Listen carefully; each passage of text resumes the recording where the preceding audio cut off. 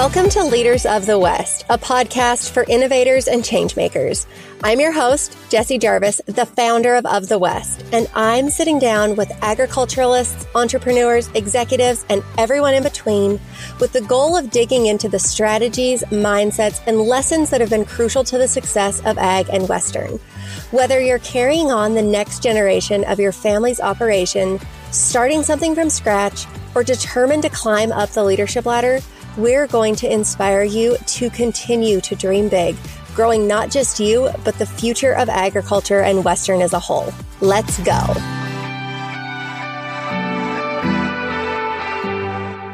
Hello. Oh, happy. What is this week called? I guess if you're listening to this in real time and you're not listening to this, it's the week of December 26th. So it's right after Christmas and in between New Year's, which feels like the strangest week in time where if you're a business owner, there's usually so much that needs to be done before the end of the year. But at the same time, nothing gets done, but the things get done, but it still seems so slow. It's like, how can things move fast and slow at the exact same time? That is how this week is for me. But because I know that a lot of things can't get done this week, this is obviously one of the times when I really sit and reflect on the past year and then make plans for the new year, which is a little bit about what I want to talk about today. And then I was also listening to a song right before this that has been really powerful in my life. And I want to talk a little bit about that too. So this is going to be a little bit of a hodgepodge end of the year goals, self-awareness episode. So buckle up, everybody. But yeah, so let's get back to goals real quick because now is obviously the perfect time to talk about those. We are closing out the year of 2023 and we're moving into the year of 2024. So if you haven't already, which I'm sure you guys have, but now's a good time to really assess where you are in relation to your goals. If there are still some things that you want to get done before the end of the year, guess what? There are 5 days left. So you still have time. Now is a great time to push for those kind of last minute things that you haven't reached. And now is also a really good time, obviously, to sit back and celebrate the goals that you achieved. And I think that, for me personally, there were a lot of goals that, holy cow, we hit them out of the park. And there are some that we fell short on. And so instead of focusing just on, man, we didn't hit all of our goals, we missed a couple of those marks that we were really looking for, I can't do that.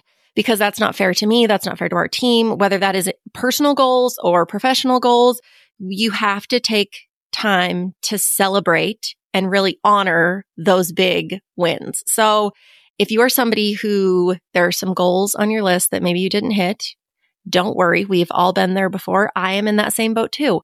But that doesn't mean that you can't celebrate and that you shouldn't celebrate what you did and did well, because you absolutely should. I am a really data-driven goal builder and goal setter just because I love data and metrics and analytics. I'm a nerd. So creativity is not my jam. I think you guys know this, but when it comes to setting goals that are based on data, that's really easy for me to sit back and kind of assess okay, well, if we made this goal that we were going to do 10% better in this and we only did 8%, hey, we still did 8% better than we did. That's why I really like goals that are built around or centered around data, metrics, analytics, things that are really measurable, which is part of that SMART goal-making process that we've all heard before. But now is also a really good time to assess what worked, what didn't, and then how you can strategically develop what worked and what didn't into the plan for 2024. So there is a past episode of the show. I believe it's episode 10. I'll link it in the show notes, whether you have listened to it already and you want to re-listen to it, or you are a new listener and you miss what I'm talking about. It's all about how I set my goals using a very specific matrix and framework in doing so. So I set my yearly goals based on this framework. And then I also break that up into quarterly goals. And I set those quarterly goals in this way. But if you haven't listened to that podcast, I highly encourage you to do. It's actually one of our most listened to episodes. But basically, I make all of our goals for the year. I prioritize that based on what needs to get done first, what needs to get done second, so on and so forth. And then I put those into a sticky note, map framework, if you will, that's on my office wall, that's broken down into 12 weeks. And that tells me exactly what I need to be doing each week of the quarter. And if all goes correctly and all is done according to the plan, then at the end of that quarter, I have reached those goals. Now, obviously, that's a little bit different if you have what I call a habitual goal, which is where it's something that you need to do every single week. So obviously, if I need to reach 300 new customers, let's say in the year, I'm going to break that into quarters. I might have hit my quarter one goal of how many people I want to reach out to, but I still have 3 more quarters of people that I need to reach out to. So that's what I mean when I say a habitual goal. But anyway, that is the kind of quick rundown or the Cliff Notes version of that episode. Like I said, I highly encourage you guys to go listen to it because now is the perfect time to set that framework into action and to really set yourself up for success in 2024 and figure out what worked and what didn't this year so that you can strategically make a plan for the next year to be bigger, better, stronger, faster, whatever it is. The other thing that I will say, which is what I'm going to get to next, is when it comes to goals, it's obviously really important to have goals for your personal life and your business life, whether you're a business owner or whether you work for somebody, your career.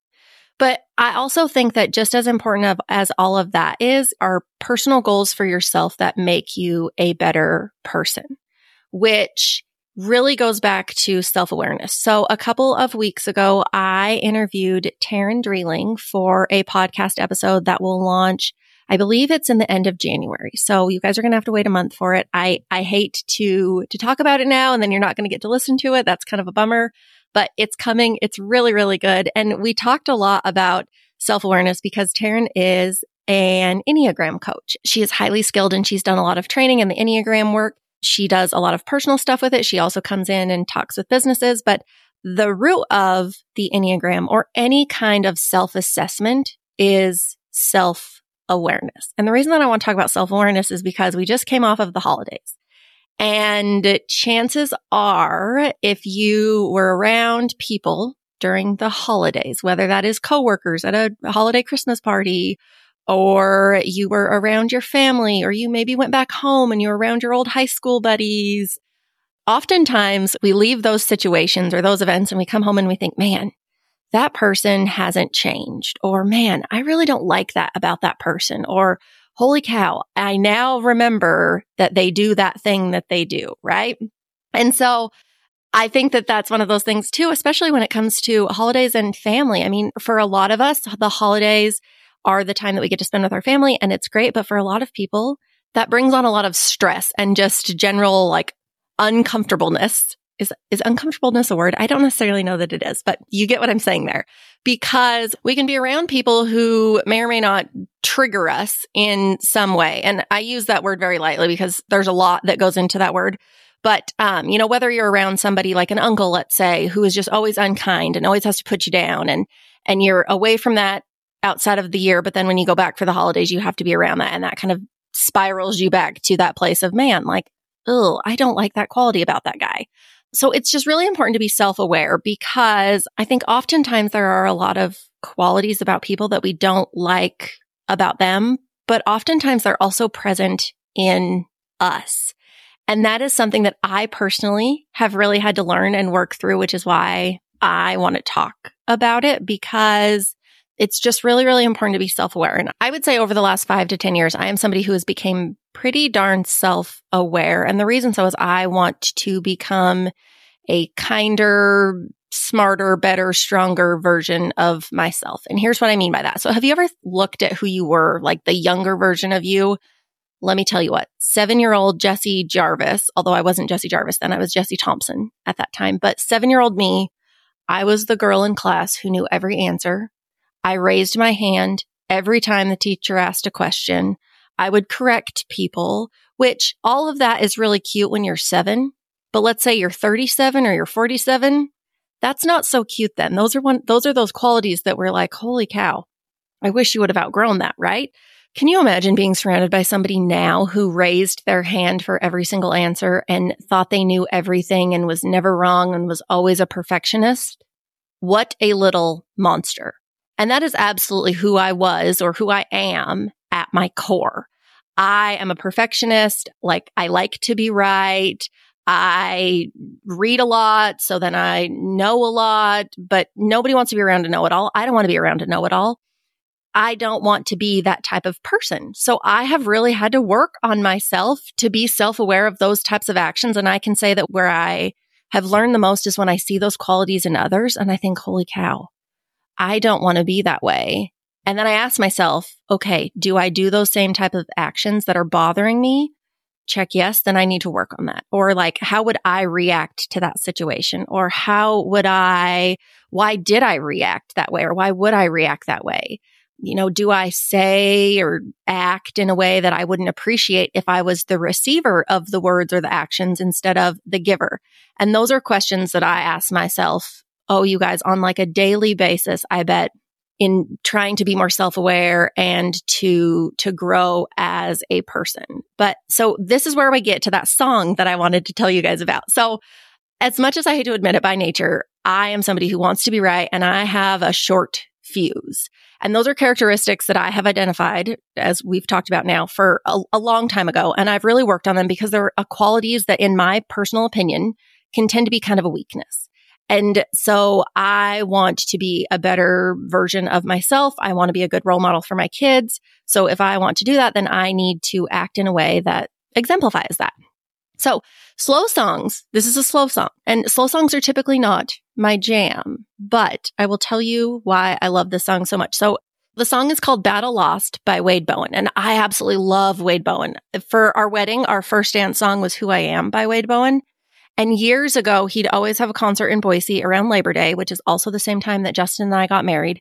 So on numerous occasions, we have celebrated our wedding anniversary by going to watch Wade Bowen, which really puts like a nice little bow on that song and our wedding and celebrating another year. And I don't want to get too off track on this, but I'm going to read some of these song lyrics. I can't play the whole song. We would probably get sued if I did that, and I don't want to mess with that. It's not how I want to end the year. But the reason that these song lyrics are just really impactful for me is because I am by nature, right? Somebody who wants to be right all of the time. And that's a really easy way to hurt people, whether it's in personal relationships, in work relationships. So the song goes, and this isn't the beginning of the song. This is just a piece of the song. So, you always tell me that you love me with conviction in your eyes. You're my best friend, my biggest fan. You're always on my side. And the more I sit here all alone, the more this sad disgrace runs through my bones. It cuts just deep enough to realize, oh, the things I do to prove I'm right, break her heart just to watch her cry, leave her stranded on an island all alone. I can't stand it when I'm wrong. Being right ain't worth the cost. Yeah, because sometimes a battle won is a battle lost. I told you all of that to get to the real kicker of the words, which is sometimes a battle won is a battle lost. How many times have you watched somebody feel the need to prove themselves so right that they end up doing more damage than had they just let it go or didn't feel the need to tell people that they were right? I like being right. I've said this numerous times now, you guys. I am by nature somebody who 7-year-old me was a know-it-all. And nobody likes a know-it-all. And nobody wants to be wrong either, right? Nobody wants to lose. That's part of human nature. But there is a fine line between really needing to be right, which is the short term, and realizing that in doing so, there's an opportunity to really damage a relationship, which is the long term. So you've got to be aware of the short term and the long term and figure out which game you want to play there. But I've seen this in my own life. I've seen this in business. I've seen this in personal relationships of just the importance of knowing when it's worth it and when it's not. And the song goes on to say, well, nobody in the world ever really wants to lose, but what's the point in winning if I can't win with you? And again, obviously this song is talking about a personal relationship, like with a husband and a wife, and how being right all of the time is damaging their relationship.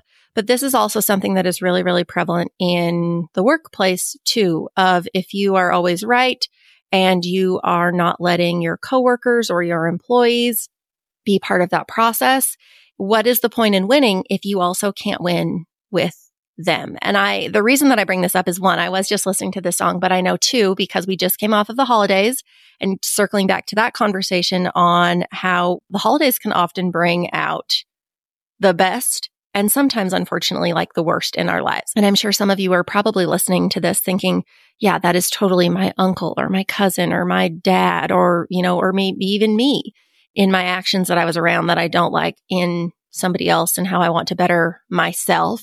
Okay, so to put a bow on this and get you guys on your way is, what does all of this, goals, self-awareness, this song have to do with one another? And I think it's really, really important that as you reflect back on 2023, figure out, okay, first off, what did I personally do really well? Like I was a good listener, or I gave time to my family, or I showed up for these friends in these ways.